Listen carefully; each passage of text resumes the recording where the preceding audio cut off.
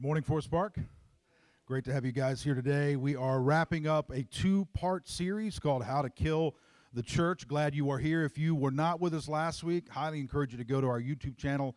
Check out part one. It may answer some questions you could have at the end of today's message. Let's jump in and kind of review a little bit where we were last week, and then we'll get into part two. These past 16 months have been difficult.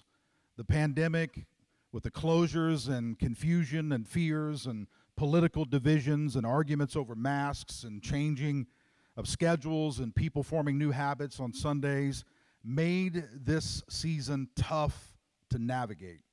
And at times, doubt would rise in my mind and fears would flutter in my heart and questions would keep me awake at night. And I'm sure I am not the only pastor or business owner or leader at any level that had not, to have these doubts and fears. It's just kind of part of these last 2 years.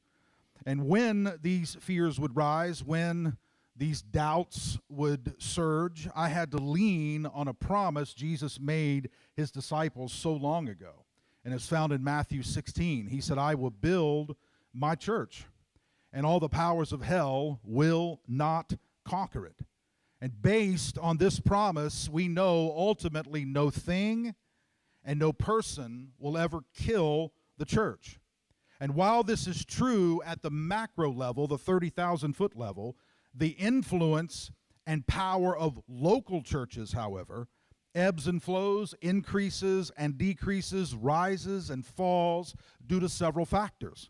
We know there have been seasons of revivals and seasons of stagnation within local churches. There have been times when people turned their hearts and minds en masse to God, and there have been times when people have turned their hearts and minds away from God en masse. And within our culture, and we got into this last week and got into the details of it, within our culture, in the Western culture, in the USA, and several other prosperous nations, the church's influence overall is waning, declining, fading. We've lost a lot of ground. This is a time of weakness and withdrawal and slowness. And last Sunday, I provided several reasons as to why this is true. And one reason being the church has departed from its proper function and form. In other words, we moved away from what the church is. We've denied its nature, and we embraced what we wanted the church to become. And it greatly backfired. And we got into the details of all that last week, and hopefully you tracked along. What does that mean? Well, it means that we turned the church into a self-help organization, and we attracted customers. And customers at their core are consumers. So we kicked off this series last week by saying the first way to kill a church is to fill it with consumers. What are consumers? People who consume what is offered and leave a tip on the way out. It was a real encouraging and uplifting message, and if you weren't here, you should have been here. Everybody left with smiles, and they were just excited. And today we're wrapping it up because we don't want to sit here too long. We sit here for 6 weeks in this series, and nobody will show up, right? But today I want to give you another reason, another poison that is slowly killing local churches. And we're going to hit it today, going to get into the details of this, then we're going to wrap this series up and begin something new next week. And here it is, the second one, cynicism. Now, folks, I'm embarrassed to admit, but I'm a cynic, all right? I question everything and everyone. I do not reflexively assume the best of people's character. I assume the worst. I assume people are selfish, dishonest, harbor ulterior motives, look out for themselves. Now, it's better today, following Jesus, and my fair share of failures tempered me. But I continue to secretly interrogate people's intentions. And it makes it especially challenging being a pastor. Because a pastor should assume the best, defend people's actions, take people at their word. That's the nature of a shepherd, right? And if I were less cynical throughout my life, I would have slept better, had lower blood pressure, and be 30 pounds lighter, and probably would have enjoyed a lot more weekends. But that's not my story. I'm embarrassed to admit that my story is one of mistrust and doubt and negativity and suspicion. And it has taken its toll. In fact, if I had to list the attitudes, behaviors, and personality quirks causing most problems between my wife Lana and me, we've been married 31 years, I think my cynicism would be close to the top. I'm unsure of all the reasons. I could probably give you a list of reasons why I'm cynical, and how I grew up and stories that I've gone through and experiences I've had and all those different things. But even if I gave you a reasonably long list of reasons, it'd be incomplete, because there are some things going on inside of me that causes me to think the way I do and act the way I do that I don't even understand. Maybe one day I will. And some of you are exactly the same. You know what I'm talking about. Since you arrived here today, you have been skeptical of the music, the offering, the videos, people in the lobby, an announcement made, a prayer prayed, a song, at least one, maybe all of them. And I know you're skeptical because I see you on Facebook and other social media platforms. You question the government, the school system, community leaders, the police, the black community, the white community, immigrants, President Trump, President Biden, the governor, the city officials, the school board. You question the validity of the election, the vaccine, the virus, the economy, gas prices, the motives of judges, attorneys, police officers, and eyewitnesses. You have opinions about why people get divorced, have affairs, fight for custody, take another job, date this person. And you have ideas about whether someone is truly gay or straight or transgender and how they should all be treated. You question why people continue to be addicted, what they should or should stop doing. You're confident about the president and how he ought to run the country and what the governors ought to do about people not working and welfare and food distribution and our rusty bridges and our potholes. And you know, beyond a shadow of a doubt, if anybody would ask you, you could fix the long line at Chick-fil-A. And then there's the church. You have issues with the music and the temperature and the sermon length and the lighting and the use of money and the hiring and dismissal of staff and the volume and the meaning of scriptures and the singing and the children's ministry and the coffee in the lobby and the decoration and the outreach to Ecuador and Uganda and the planning of VBS and whether or not we should put our drums in a cage. And we might as well laugh. Now listen, folks, it's important to understand voicing a complaint does not mean you are a cynic. Neither is criticizing an idea or decision. One can complain or criticize in a healthy way. In fact, we need people who have sharp eyes and critical thinking skills. We need people with abilities to assess problems and bring solutions. So please do not hear me say this morning that we need people within our churches and society who merely go with the flow and accept whatever comes down the pipeline. That is not what we are addressing this morning. I'm addressing a critical spirit, a cynical attitude, and I am especially talking about, because I have at least a small level of knowledge and understanding as it applies to the church. And this attitude is slowly hurting, poisoning, and killing the church across our nation. And I've been here at Forest Park for about 20 years, and 10 years prior to that, so about 30 years of ministry experience. And I got to say, I think it's possibly worse today than I've ever seen it. More and more people are leaving churches and throwing rocks at those who remain, and especially at those who choose to lead churches. Everybody seems to know how a church should be led, but virtually no one wants to step up and lead one. And more people are drinking coffee around a table made up of their friends and calling it a church. Now, I know that there are people gathered here and people watching online, and you're kind of pushing back against it. You're saying, that's not me, Scott. I mean, I'm not cynical. I'm not critical. And that certainly may be true, and I hope it is. In fact, it's probably truer for those of you gathered here than for many people who aren't here. And why do I say that? Well, the very fact that you're in the service and you're participating says you have hope and you're not quitting and you believe the best. But there are more cynics among us than we care to admit. And it has taken me a long time to get to the place where I actually look in the mirror and say, Scott, you don't just have an opinion, you're a cynic. You don't just disagree, you're cynical. And it has taken me a long journey to get to the place where I actually had to look at Scripture and look in the mirror and look in the face of Jesus and actually begin a process of repenting from an attitude that is hurting more than helping. There are some of us who are married to cynics. There are some of us who have birthed one or two cynics. Some of us work with several cynics. Some of us greet the cynic in the mirror every single morning. So before we go any further, let's just pause and let's define a cynic. What is a cynic? A cynic is a person with an attitude of distrust of others' motives.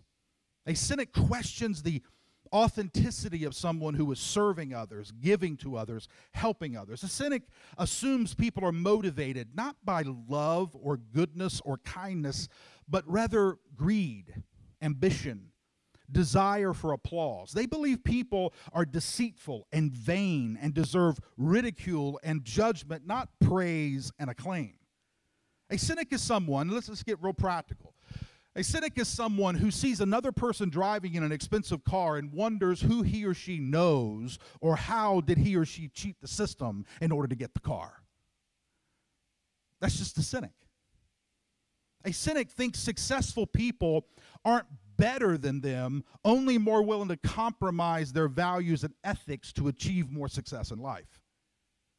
There's no way that person actually earned it. They probably cheated someone to get it. They probably know someone, or they probably slept with someone in order to achieve all that.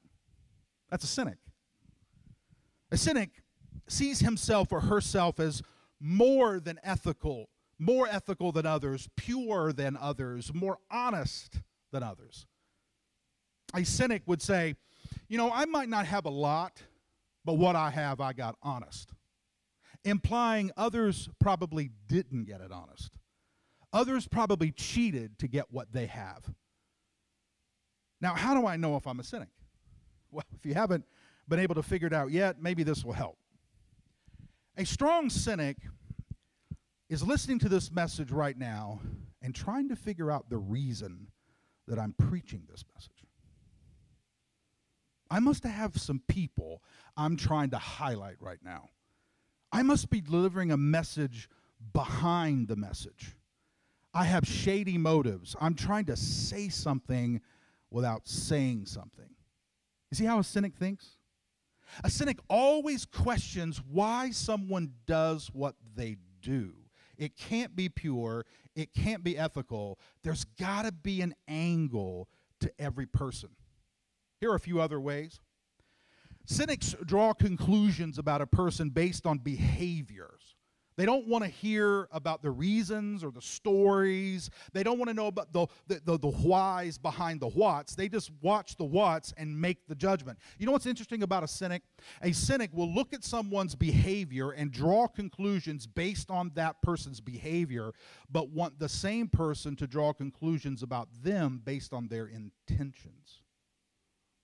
In other words, if I see you do something wrong, that's because your heart is corrupt. If I do something wrong, I want you to see the reasons behind what I did. I want you to judge my intentions, not my behaviors. That's cynics. Cynics provide more complaints than ideas, more problems than solutions, more heat than warmth.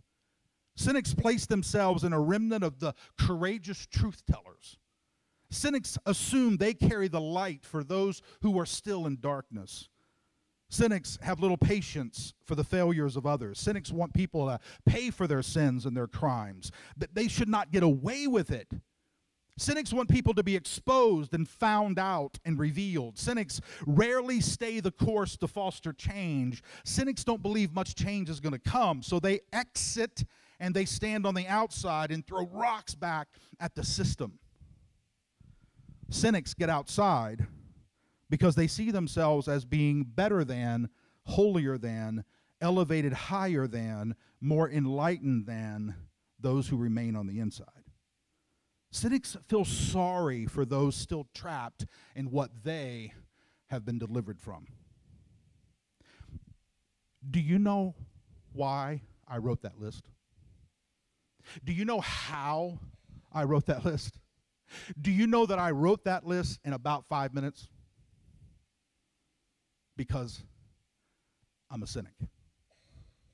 And I know how cynics think. And I know where God has placed his finger in my life and said, that is not like my son. That is not grace. That is not the gospel. That will not grow the church. That will kill it. And you know, there's probably a little cynicism in all of us. So let's just be honest, okay? Let's just be honest. And now some of you are like, you know what, I like the way I think and I like the way I feel. Fine. But I'll just confess to you that for years, I swam those shark-infested waters. And I say shark-infested because when you swim with cynics, everyone questions each other. And nobody trusts anybody else. And where there is no trust, there is no love. And where there is no love, hate spawns. And it is just a matter of time before cynics destroy one another. Been there, done that, don't want to go back. So where do we go from here, Scott? Tell me there's some hope. There is. One resource I came across years ago was a book, probably about 10 years ago. I picked it up, read it, put it on my shelf, thought I'll probably use that one day. It's called Faith Without Illusions, Following Jesus as a Cynic Saint, written by Dr. Andrew Byers. And another resource I came across was a 2-part blog written on cynicism by Pastor David Flowers. And in David's blog, he admits to being, similar to myself, a recovering cynic. And he lists a few reasons why he wants to be, now notice this word, why he wants to be healed from cynicism. Now, I have never connected cynicism and healing. I thought being a cynic was just kind of a choice. You know, I think negatively. I see, ulterior motives behind people's actions, so I just need to stop doing that. Never occurred to me that it wasn't just a choice. It was something that I needed to be healed from. See, most of us do not think about cynics needing to be healed. But the more I thought about myself and the more I thought about my story and why I think the way I do and why I treat people the way I do, I realized, you know what? It is not just a matter of choice. There was something going on inside of me that I needed to be healed from. And when I'm healed from that, my cynicism will start decreasing. You see, virtually all cynics are wounded people. Their criticism is coming from unhealed injuries. Dr. Lisa Firestone, she's a clinical psychologist, she writes this. She said, cynicism is part of a defensive posture we take to defend or protect ourselves. I never thought about that before. She said it is typically triggered when we feel hurt by or angry at something, and instead of dealing with those emotions directly, we allow them to fester and skew our outlook. When we grow cynical toward one thing in our lives, we may slowly start to turn on everything. That, my friend, is my story. And what's so interesting is that I slowly inwardly turned on so many things on the outside while I sat in church week after week. Lifting my hands and worshiping and singing and clapping and even preaching messages, but inside wounded and hurt and not allowing God to bring healing to those things. And I would just look out my little window, my little house, and I would judge her and I would judge him, and I'd be cynical about that church and cynical about those people and cynical over there and cynical over there. And you know what I called all of that? I called all of that discernment, wisdom, truth, but it was all a protective mechanism to keep people who I was afraid would hurt me again at bay. Over the years, I've watched people leave Forest Park and other churches, not just here, I'm talking about across the nation. I have friends who are pastors and people in this community I know who are pastors, and people leave churches. That's life. But I've watched people leave because they were hurt. And listen, folks, church hurt is real hurt. I'm not minimizing it. I know. I grew up in church.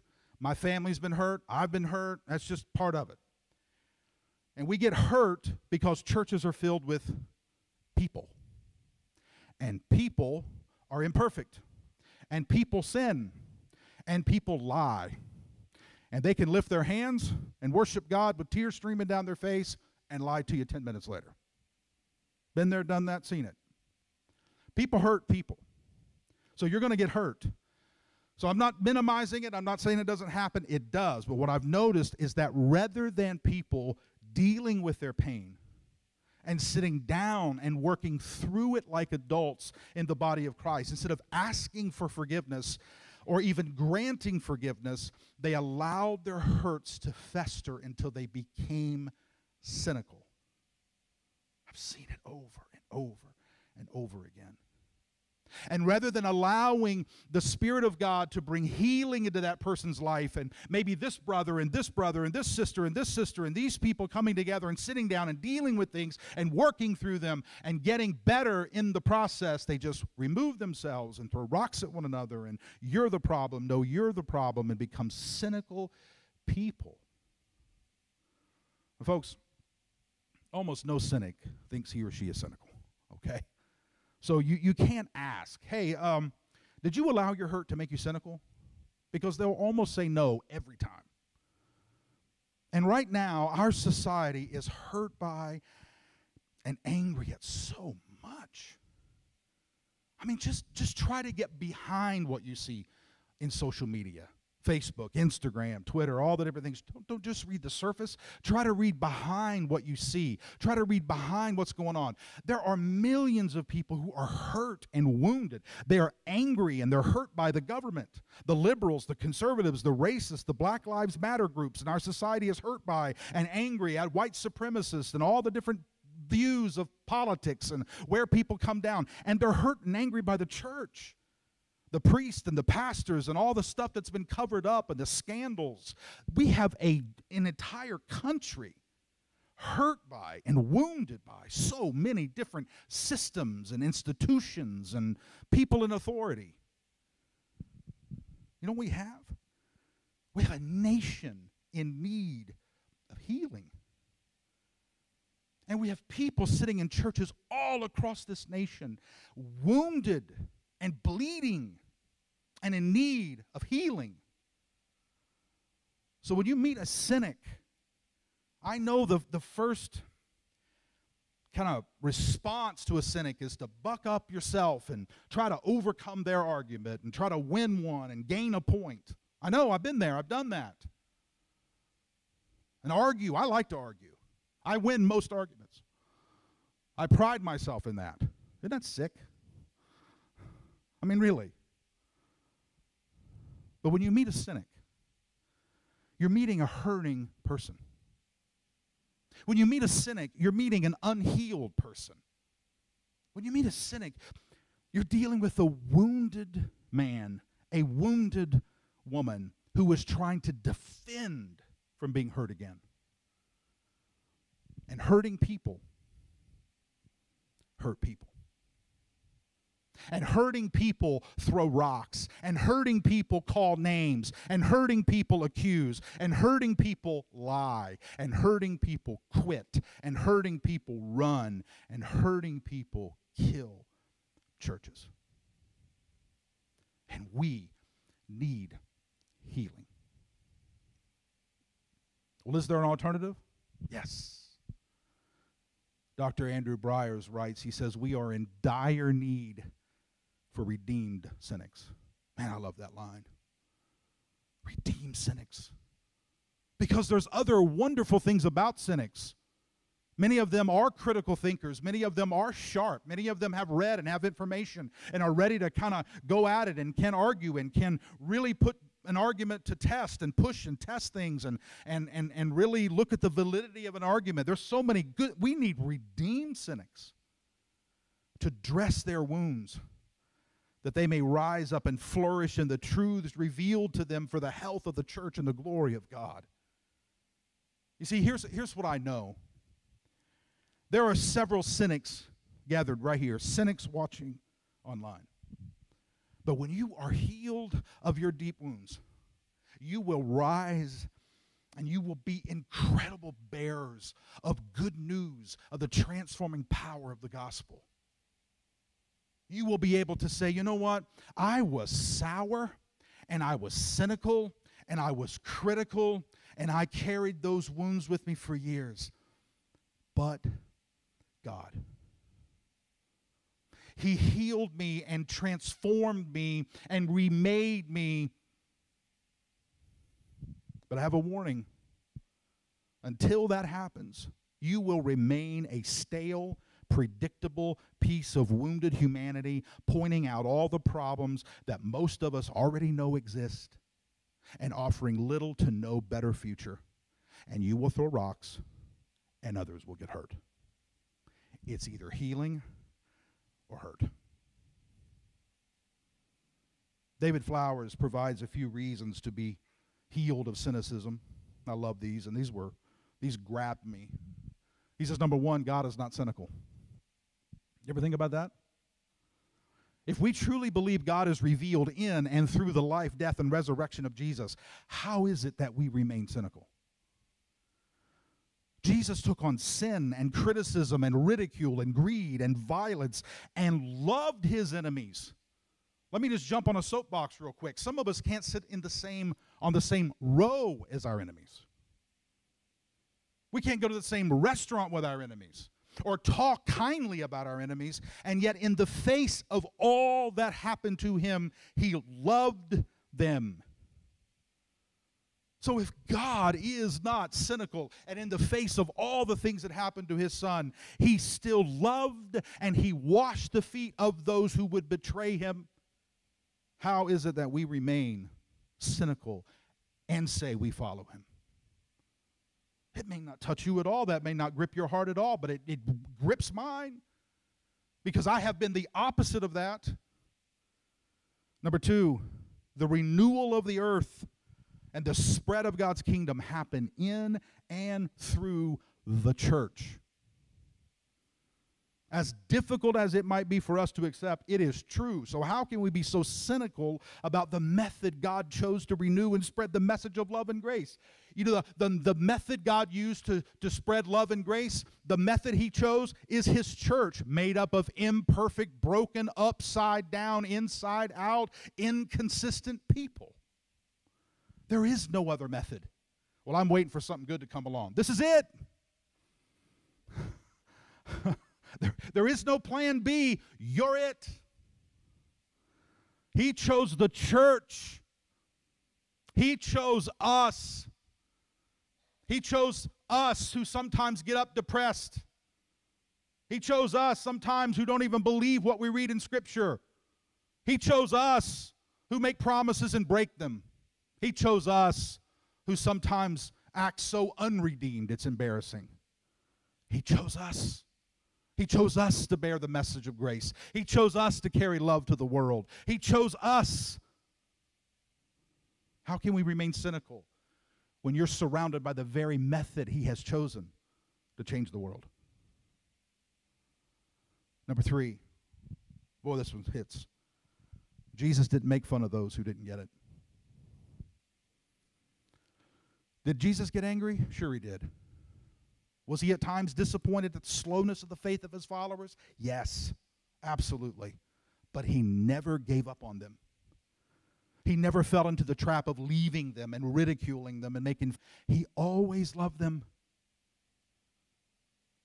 And it's embarrassing, folks, what I see sometimes through social media. People who bear the name of Christ laughing and mocking at other people who vote differently.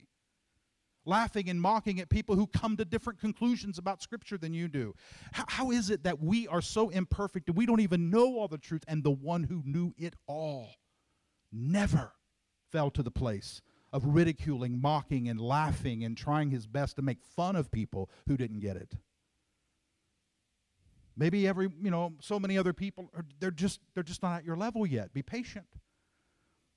They don't have the gold streets in their grasp like you do. They're not like Jesus as much as you are. They have marital problems and financial problems, and sometimes they're impatient. They don't get up in a good mood like you do all the time. Be patient with people. Some people are actually tempted to sin, not like you, but they're tempted to sin. Be patient with people. They don't put their nose in Scriptures as much as you do, and their knees aren't callous like yours from praying so much. Be patient with people. They're far, far, far down the line from where you are. Be patient with them. Number 4, God's kingdom is alive and well. Do you believe this? If you don't, then you need to get outside the U.S. more and see what's happening around our world. Because I'm going to tell you, the church is alive and the kingdom of God is alive around this planet. There are people coming to Christ and building churches around this planet that would boggle your mind. People standing shoulder to shoulder in church services across this nation, across this world, and will sit in a 2-hour service and empty out the sanctuary and fill it up again, shoulder to shoulder for 2 hours, and empty it out and fill it up a third time, shoulder to shoulder for 2 hours. The church is alive. Why do we remain cynical when his kingdom is alive and well? And the last one he gives is Jesus made a way for us to rise above cynicism. Ephesians 3:10-11. Listen to this scripture. His intent was that now, through the church, the manifold wisdom of God should be made known to the rulers and authorities in the heavenly realms, according to his eternal purpose that he accomplished in Christ Jesus our Lord. How is he going to accomplish it? Through the church. He made a way for us to rise above cynicism. How? By staying involved in the church, made up of imperfect people, and moving forward together, and growing together, and loving together, and serving together, and forgiving together, and worshiping together, and helping one another. I think even Paul was surprised God chose the church to bring about the kingdom. I think sometimes when he was writing that, it was like his intent was now that through the church. Say, why do you say that about Paul? You have any idea how messed up the New Testament church was? If you ever think the New Testament church had it all figured out and Paul pastored and led a perfect church, you do not know the New Testament church. They fought with one another. They filed lawsuits against one another Paul had to deal with. They were sleeping with other people in the church. They were getting drunk during communion. They used real wine, and people would come in and drink so much of it, they were literally drunk during the communion service. Can you imagine if that happened here at FPC, what people would say on Facebook? And that was the New Testament church that Paul said will be and carry the wisdom of God to the ends of the earth. If that was the kind of church Paul dealt with, and those were the problems Paul was having, and he said that, hey, it's the church that's going to do it, why are we so cynical? It's always been like that because people are messed up. Not you, but the people around you are messed up. And then David provides 7 ways, and I'm not giving you 7 ways to hopeful realism. And for the sake of time and our inability to process all that information, I'm just going to give you 3 quick ones. How do we move toward hopeful realism? In other words, we're not being dishonest. It's real, problems in the church, reasons to be cynical, all that. But we got to be hopeful realists. We accept what's real, but we're filled with hope. How do we move to hopeful realism? Number 1, don't give up meeting with the church. Don't give it up. You were created for community. When you're outside a worshiping community of believers, you're vulnerable. Isolation is a breeding ground for cynicism. Join a church. Stop making excuses for why you're not being in fellowship with other people. Well, the church doesn't meet my needs. That typically means I like the preaching somewhere else, the sermons don't feed me. That's fine. But remember, the church isn't designed to meet your needs. The church, all of us, is designed to meet the needs of one another. And the greatest need we have is to grow spiritually, and we will never grow spiritually if everyone has your attitude.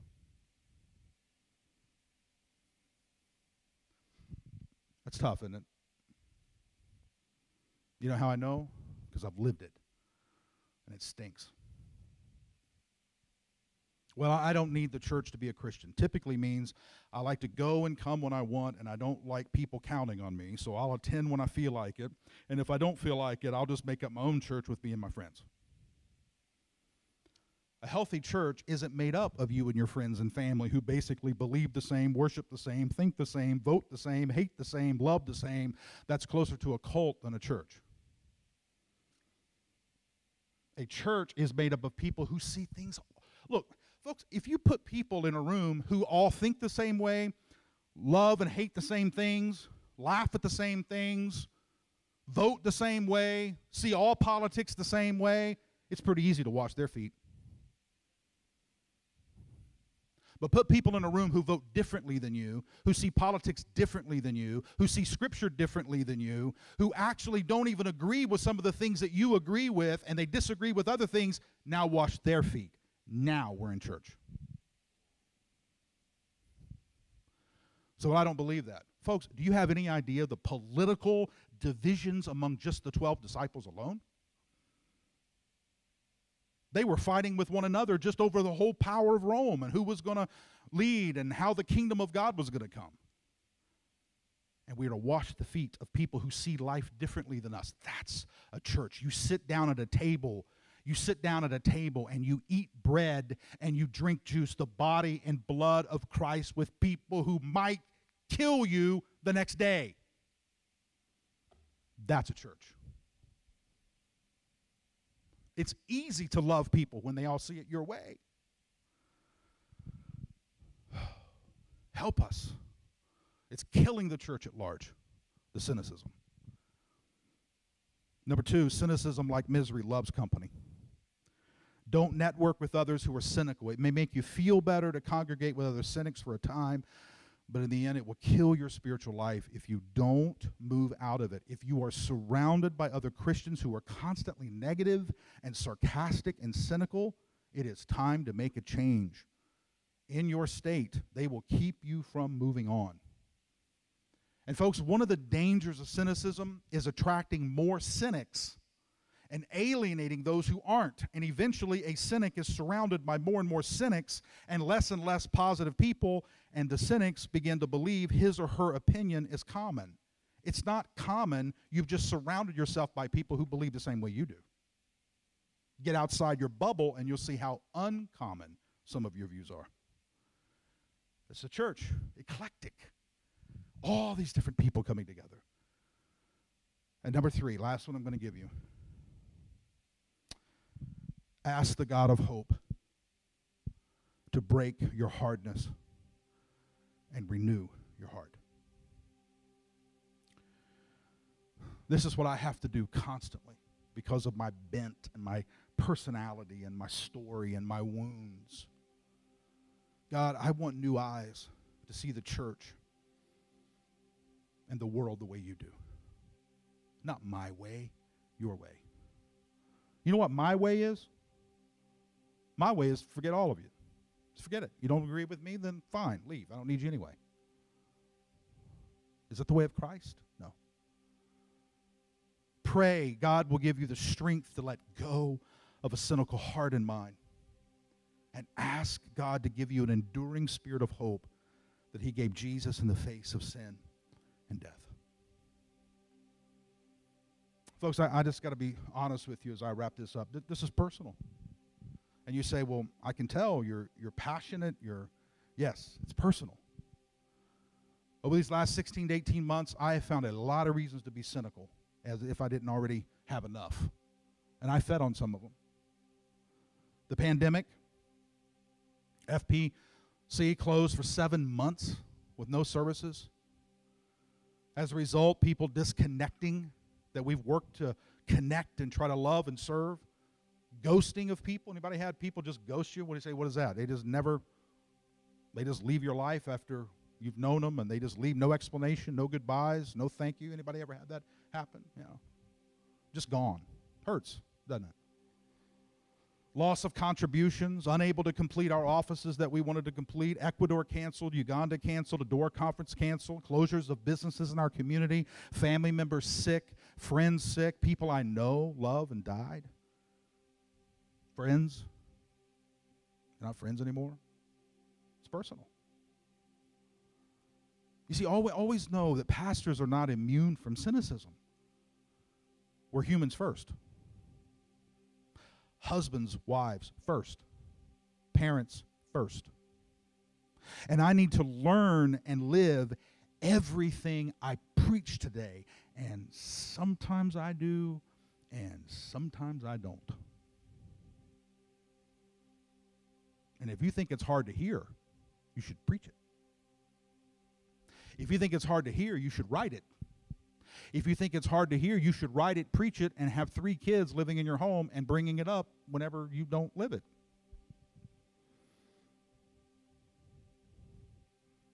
I've had that throughout the years, you know. It stings.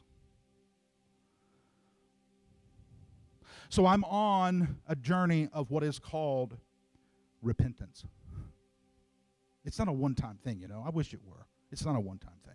Repentance is turning your direction and walking toward truth rather than lies. It's turning around and going a different way, and that takes time, and that's a process, and it's a change of thought, and it's a different tract, and everything is just shifting and different.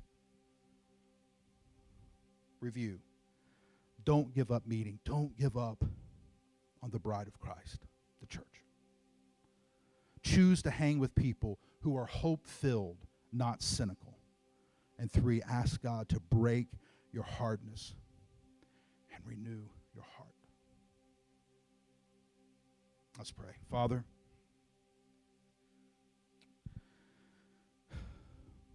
we've had a lot of reasons over the last couple of years to be cynical.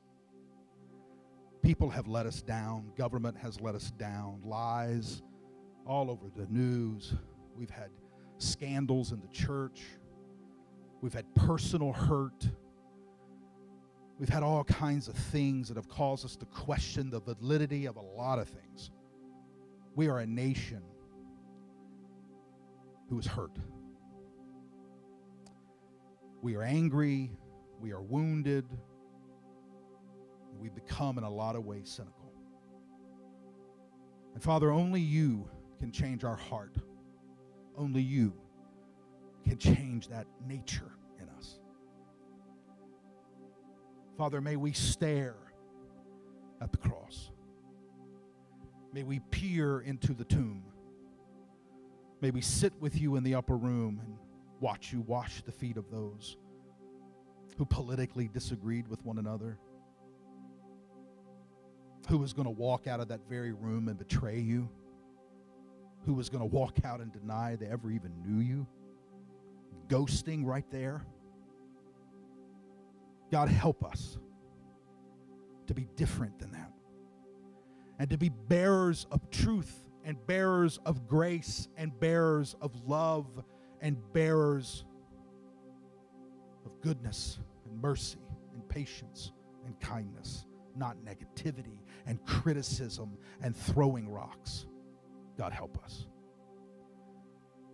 Help us to take the message of good news, of grace and mercy and kindness and peace to people who need it. But God, we can't give what we don't have. Fill us full with your spirit of love so that we can pour it out on those who need it around us. In Jesus' name, amen.